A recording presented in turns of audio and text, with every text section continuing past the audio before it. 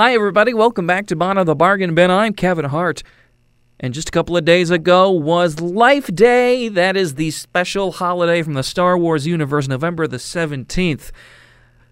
Popularized on the 17th of 1978 by the Star Wars Holiday Special. One of the best pieces of Star Wars media ever. There's a little bit of sarcasm in that. But it's okay. You know why? Because we love everything Star Wars. Now, a new holiday special was put out just a couple of days ago on Disney+.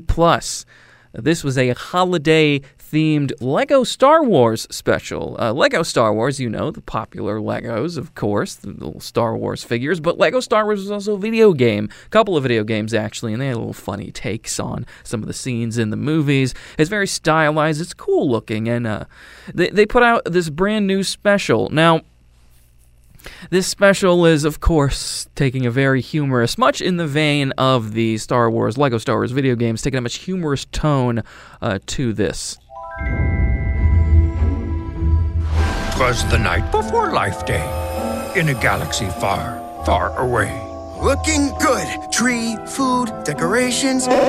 Coming together heroes were to celebrate the day. Please be a cape. Please be a cape. It's a wrap! There you go. And you know, they got all sorts of Star Wars-themed puns and jokes and little gags for the fans, you might say. And then, the main story, of course, you got to have a story. If it's just a little special, little variety thing, then, you get into the original one, which we'll talk about in a little bit. But we have the story here, which is Rey is trying to find out, being the true meaning of her Jedi training, how she can train Finn to be a better Jedi. And Finn got kind of a raw deal in the sequel trilogy. His story arc did not go where it probably should have, but that's one man's opinion. So Rey has to find out by going back in time to the different Star Wars movies, or I guess places in time within this story, to figure out what she's been missing in her Jedi training. Sorry! Oh, Master Luke! What are you doing? This is so cool! We've seen my master. My master's master. Concentrate! My master's father. Impressive. My master's father's master. Now, as you can imagine, playing with time travel like this, it gets a little rocky, and there's some problems that go along the way. Before we get too much into this one, let's jump back a couple of decades to the original Star Wars holiday special back in the 70s. Everything had some sort of big special. These were commonplace. So Star Wars doing one, I'll guess nowadays people look at it in these lenses like, this is terrible. But back then, that would have been a normal thing to do, and make a special such as this. Our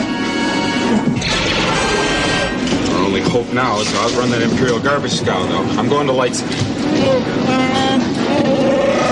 That's the spirit. You'll be celebrating Life Day before you know it. Yep, Chewbacca and his family, and they had a whole family of Wookiees in this special. They celebrate Life Day once a year. They all gather around the tree and they sing songs, kind of like Christmas, but it's Star Wars themed, I guess. But this special was a full 90 minutes with commercials, and they had a lot of special celebrity guest appearances that the Star Wars fans would love, like B. Arthur. I don't get many flowers, but you didn't have to bring me anything. Krellman. Krellman, what a nice name. Yes, B. Arthur played a bartender in one of the scenes. Also, Harvey Korman, dressed up in drag and was doing a cooking show. Listen, this was not a very good holiday special. I've been joking a little bit, but no, this was pretty bad. And it's cobbled together with stock footage, deleted footage from the original movie. There's the very cheap production value with some of the Wookiees are just people in Chewbacca masks wearing robes. It's pretty terrible. There was some cool things in it. It was the first time people ever saw Boba Fett. He was in this animated portion of it. It ends with this song they wrote that Carrie Fisher sings, and Carrie Fisher is a good singer, but the song she's singing... We celebrate That's enough of that. We're not going to listen to any more of that. So what does this new Star Wars special do? It does a lot in a very short time. It's about half the length, about 44 minutes long. And it just draws in a lot of the Star Wars movies and properties into this one big thing, because Rey's going back in time. She's jumping through portals, and she's seeing all sorts of scenes from the movies. They have stuff from The Mandalorian in there. They even make fun of some of the prequel movies, and they're more, some would consider, boring moments, as in Episode 1 deals heavily with politics and trade disputes and trade wars, and here's Obi-Wan and Qui-Gon sort of bickering about it. Rey goes into that scene at the beginning of Episode 1. Board. Who cares about a trade dispute? Jedi do not seek adventure. So she's going all through there. Then you see Anakin and Obi-Wan and a couple of them. Then there's a part where they go on Hoth, and Darth Vader is fighting Darth Vader, because Darth Vader gets sucked into this as well. One of the main big action scene, they go into the finale of Episode 6, where you have the Emperor, you have Darth Vader, and you have Luke. They go into that big scene near the end of Episode 6, and accidentally, the Emperor ends up seeing them. This, of course, this is adding more of their humor in. They're bickering about the name of, what should we call the next Death Star? I sense you disagree, Lord Vader. No, it's just Death Star 2 feels kind of derivative. And I suppose you have a better name? How about Star Killer Base?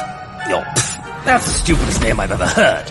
For those of you who aren't big Star Wars fans, Star Killer Base is the name of the not Death Star in Episode 7.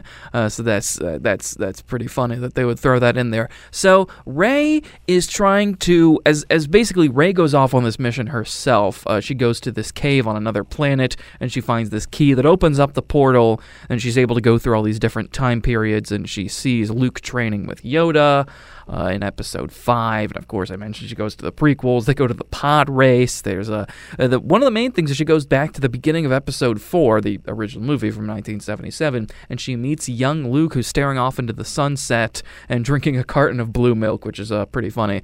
And she takes him, and she takes them on the adventures, and because he's not the Jedi yet, he's still this basically like 18-year-old kid going, well, I don't know anything about this, but I can fix droids, and it's all a lot of fun. There's a lot of jabs, like a lot of inside jokes, fourth wall breaking. There's so many people going through all sorts of different time periods as Darth Vader makes his way into the portal and Rey's chasing him. There's a Han Greedo shooting first joke that they make. All sorts. There's a part where these clone troopers are on traffic duty, and all the clone troopers were voiced by the same guy in the prequels, because they're clones, and so they're like, "Whoa, we have the same thoughts. I feel like we're the same person." Fun little things like that. But in the midst of all this, we get cutaways back to the Millennium Falcon on Kashyyyk, the home planet of the Wookiees, where they are preparing for the Life Day celebration and bringing everybody over. Even Chewbacca's family from the original holiday special even makes an appearance in this, which is a lot of fun. But Finn, Poe, Rose, Chewie, and then R2-D2, C-3PO, they're all putting together this Life Day celebration. This is right after Finn. It starts with Finn and Rey, or Rey training Finn, and Finn is, he's like, oh, well, I really want to be a Jedi, and Rey's kind of just like pushing him off. He's like, hey, you have to read these books and this, that, and the other thing. And eventually, the Emperor and Darth Vader get their hands on this crystal that they have to use to open up the portal, and Rey and Luke from 1977's movie are stuck in this cave with no way to get back, and Rey has her little moment of realization. Instead of helping Finn, I hurt his feelings. So focused on the books you were. The most important thing you forgot. Knowledge and training a Jedi needs, yes. But useless these are, without connection. And then she realizes, oh, well, yes, we were training. I was training him, but I was not his friend, so it's the connection's not there. It's a cute little Christmas sort of or Life Day, I guess.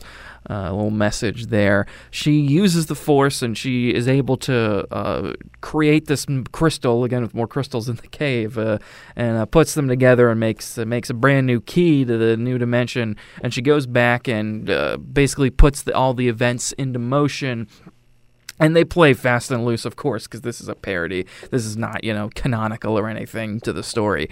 It's a cute little, holiday special. I remember there was a Lego special back in the day where they had like General Grievous was in the antenna on a TV. There's a little bit of a tangent there, but anyways, so it ends with how Episode 6 ends. Spoilers, where Darth Vader picks up the Emperor and throws him down a reactor shaft, and this is pretty funny because the Emperor is falling and he realizes that he has seen the error of his ways. Galaxy's best Emperor.